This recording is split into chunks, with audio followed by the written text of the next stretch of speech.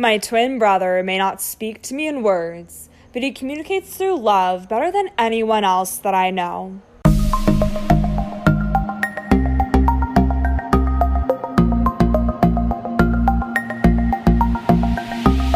Hello, everyone. Welcome to the Beyond the Waves podcast. I'm your host, Julia Taranzak, and my twin brother Michael has Down syndrome and is my inspiration behind everything that I do. My mission is to share the lessons I've learned in unconditional love through growing up with Michael, to provide a means of healing while empowering you to achieve what makes your heart sing, all while revealing the beauty behind each individual who has Down syndrome.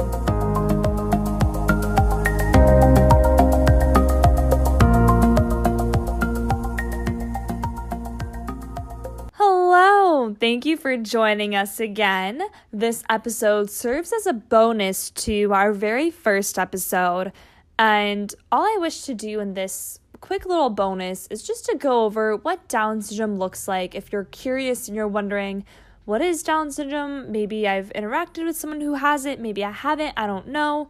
This kind of just goes into more of just the scientific background of what Down syndrome really is. So a couple of things to know is that it's the most common chromosomal condition that's diagnosed. And each year there's about 6,000 babies that are born in the U.S. that have Down syndrome. So that means that Down syndrome occurs in about every 1 in 700 babies that are born each and every single year. So Down syndrome will happen when there's an extra copy of the 21st chromosome.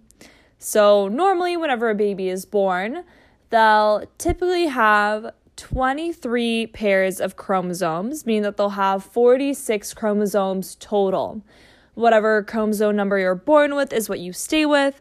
You don't typically grow more chromosomes or lose any. What you're born with is what you got. So for someone who has Down syndrome, like I mentioned, they'll have an extra copy of that 21st chromosome. So they'll have 3 copies instead of the usual 2.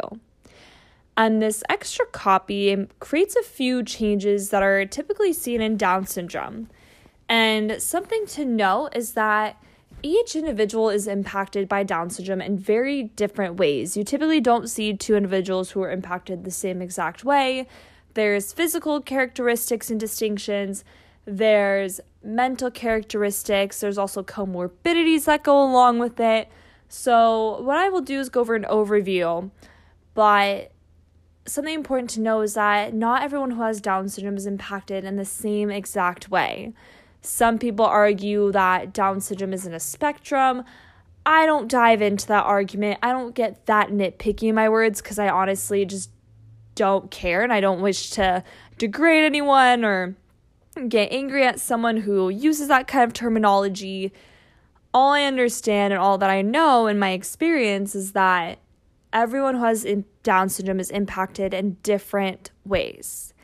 And I'll typically say that Michael is a little bit more severely impacted since he's nonverbal, but I'll get into a little bit more of characteristics that can be seen in terms of physically along with mentally, and I'll kind of dive into those a little bit more before I get into Michael. So those who have Down syndrome, some common physical features that you'll see are that they have flatter faces. They've got beautiful almond-shaped eyes that I think is their most clearest distinction, at least for me. That's usually the best way that I identify someone who has Down syndrome, is typically by looking at the shape of their eyes. They also tend to have smaller ears, a shorter neck. Their eyes also tend to have tiny white spots that are on the colored part of their eye, on their iris. They may have smaller hands and smaller feet. And they also have a single palm crease on their palm. So if you look at your palm and you curl your fingers in, when I look at my palm, I see 3 distinct creases. Those who have Down syndrome are typically only going to have 1 crease.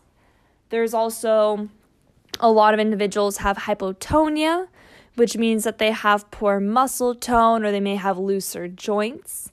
So Michael didn't even start walking till we were about 3 years old, just because he has that lower muscle tone. And with the looser joints, oh my gosh, Michael is so hypermobile, so flexible. There are so many individuals who have Down syndrome, and they can just sit on the couch. They can have their foot behind their head. It's absolutely crazy how flexible they can be.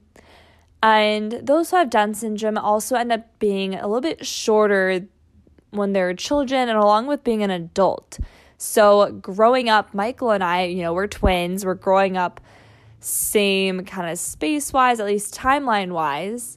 And most of my life, people didn't even realize that Michael and I were twins because he's so much smaller than me. And even I myself am a little bit smaller. Growing up, I was always small. So Michael always seemed even younger than he was. I think we were about maybe 3-4 inches apart. So I was usually the taller one. So I always threw everyone off when I told them that Michael is actually the same age as I am. And some things to also know about Down syndrome is that there's also 3 different forms of Down syndrome. The most common form is trisomy 21, which happens in about 95% of those who have Down syndrome. And this means that every single cell in the body has 3 separate copies of the 21st chromosome rather than the usual 2 copies. The second version is translocation Down syndrome or familial Down syndrome, and it only happens for about 3% of those who have Down syndrome. And it happens when an extra part or a whole entire extra chromosome of the 21st chromosome is present, but it's attached to a different chromosome rather than being a full separate 21st chromosome. So typically in trisomy 21, you see 3 separate 21st chromosomes. Translocation Down syndrome means that there can be just a part of an extra 21st chromosome or a full one, but it'll be attached to a different chromosome. And lastly, there's mosaic Down syndrome, which affects about 2% of those who have Down syndrome. And mosaic means a mixture or a combination. So for individuals who have mosaic Down syndrome, some of their cells may have 3 copies of the 21st chromosome. Others may have the usual 2 copies. So individuals who have mosaic Down syndrome may have the same features as other individuals who have Down syndrome. And they also may have fewer features of the condition just due to some or a lot of cells that have a typical number of chromosomes. So as I mentioned, that extra 21st chromosome can lead to some physical and developmental changes. And we know that it's caused by an extra chromosome, but we can't really say for sure why Down syndrome occurs or how many different factors play a role in it. One role that people have seen is that when a mother is older, especially if she's over the age of 35, she has a higher chance of having a baby who has Down syndrome rather than a woman who's younger. Just because a mother is older, has a higher chance of having Down syndrome, most babies who are born with Down syndrome actually have younger mothers. And this is just because there's more women who are under the age of 35 giving birth. So there's more women under that age giving birth. There's just going to be a higher chance of babies who have Down syndrome born in that case. But just a reminder, those who are older tend to have a higher risk of having a baby who is born with Down syndrome. As I mentioned beforehand, there's also some other health conditions that can be commonly present alongside Down syndrome. So this is also known as a comorbidity. This is when 2 conditions are present at the same time. So some of these things may be hearing loss. Sleep apnea is a really huge one as well. So this is when someone's breathing stops while they're sleeping. This can be really loud snoring. This can also wake them up in the middle of the night. This also prevents someone from getting their full night's sleep, so it's really important to get this checked out. Those who have Down syndrome can also have a higher risk of ear infections or eye diseases. Heart defects can also be present at birth. About 50% of individuals who are born with Down syndrome also have congenital heart disorders. So my brother was born with this. When we were about 4.5 months old, Michael had open heart surgery, which is a big, big deal for a young baby to have. So luckily he got that taken care of, and now he just gets annual echocardiograms every year to make sure that everything is running smoothly. Another thing that's really common in Down syndrome is that a lot of those individuals are also gluten intolerant, so it's really important for them to watch their diet. And they also develop characteristics of Alzheimer's really early on. Usually once they reach the age of 40, it seems like they have Alzheimer's. It's not exactly the same, it's very, very similar. And everyone who is born with Down syndrome is impacted in very different ways.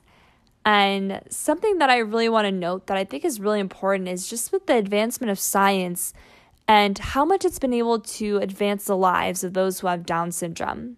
So just back in the 1980s, the average life expectancy for an individual who has Down syndrome was around the age of 25, which is, that just completely blows my mind. Michael and I are 24 right now. I just couldn't even imagine that. But something that's really awesome to know is that there's been so many advances in research that have helped alleviate symptoms of congenital heart disease, along with other diseases that are comorbid with Down syndrome. So nowadays, these individuals can live a lot more fulfilling lives and have a life expectancy around the age of 60. So just a difference of 40 years has shown that individuals who have Down syndrome can live much more longer and much more fulfilling lives. And as far as Down syndrome goes, when I was younger, I had hoped to find a cure for it.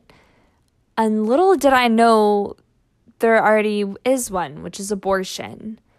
And I'm not going to get into the whole debate on pro-life and pro-choice. I know my opinion is controversial no matter who you may be, so I'm not going to get into that in this podcast or in our blog. But something that I've asked myself as I've grown up with Michael is understanding and trying to see why it's important to keep the Down syndrome community.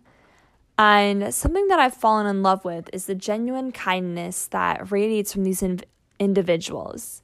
It's the unconditional love that they share with others, and something that I hope to do in this podcast is provide a glimpse of what it looks like to grow up with someone who has Down syndrome. And now, rather than curing Down syndrome, I aspire to find a means of improved public health recommendations for these individuals that could stand to improve their quality of life. Like I mentioned, there's many comorbidities that can be associated with Down syndrome. And when we find ways to treat those comorbidities, that's where we can find a more fulfilling life for those who have Down syndrome. Thank you so much for joining me for this episode. In future episodes moving forward, I'm going to be sharing more of the lessons that I've learned from Michael. I felt like it was appropriate just to give at least a short explanation of what Down syndrome is in case any of you are wondering. And I'm looking forward to joining you on my next episode.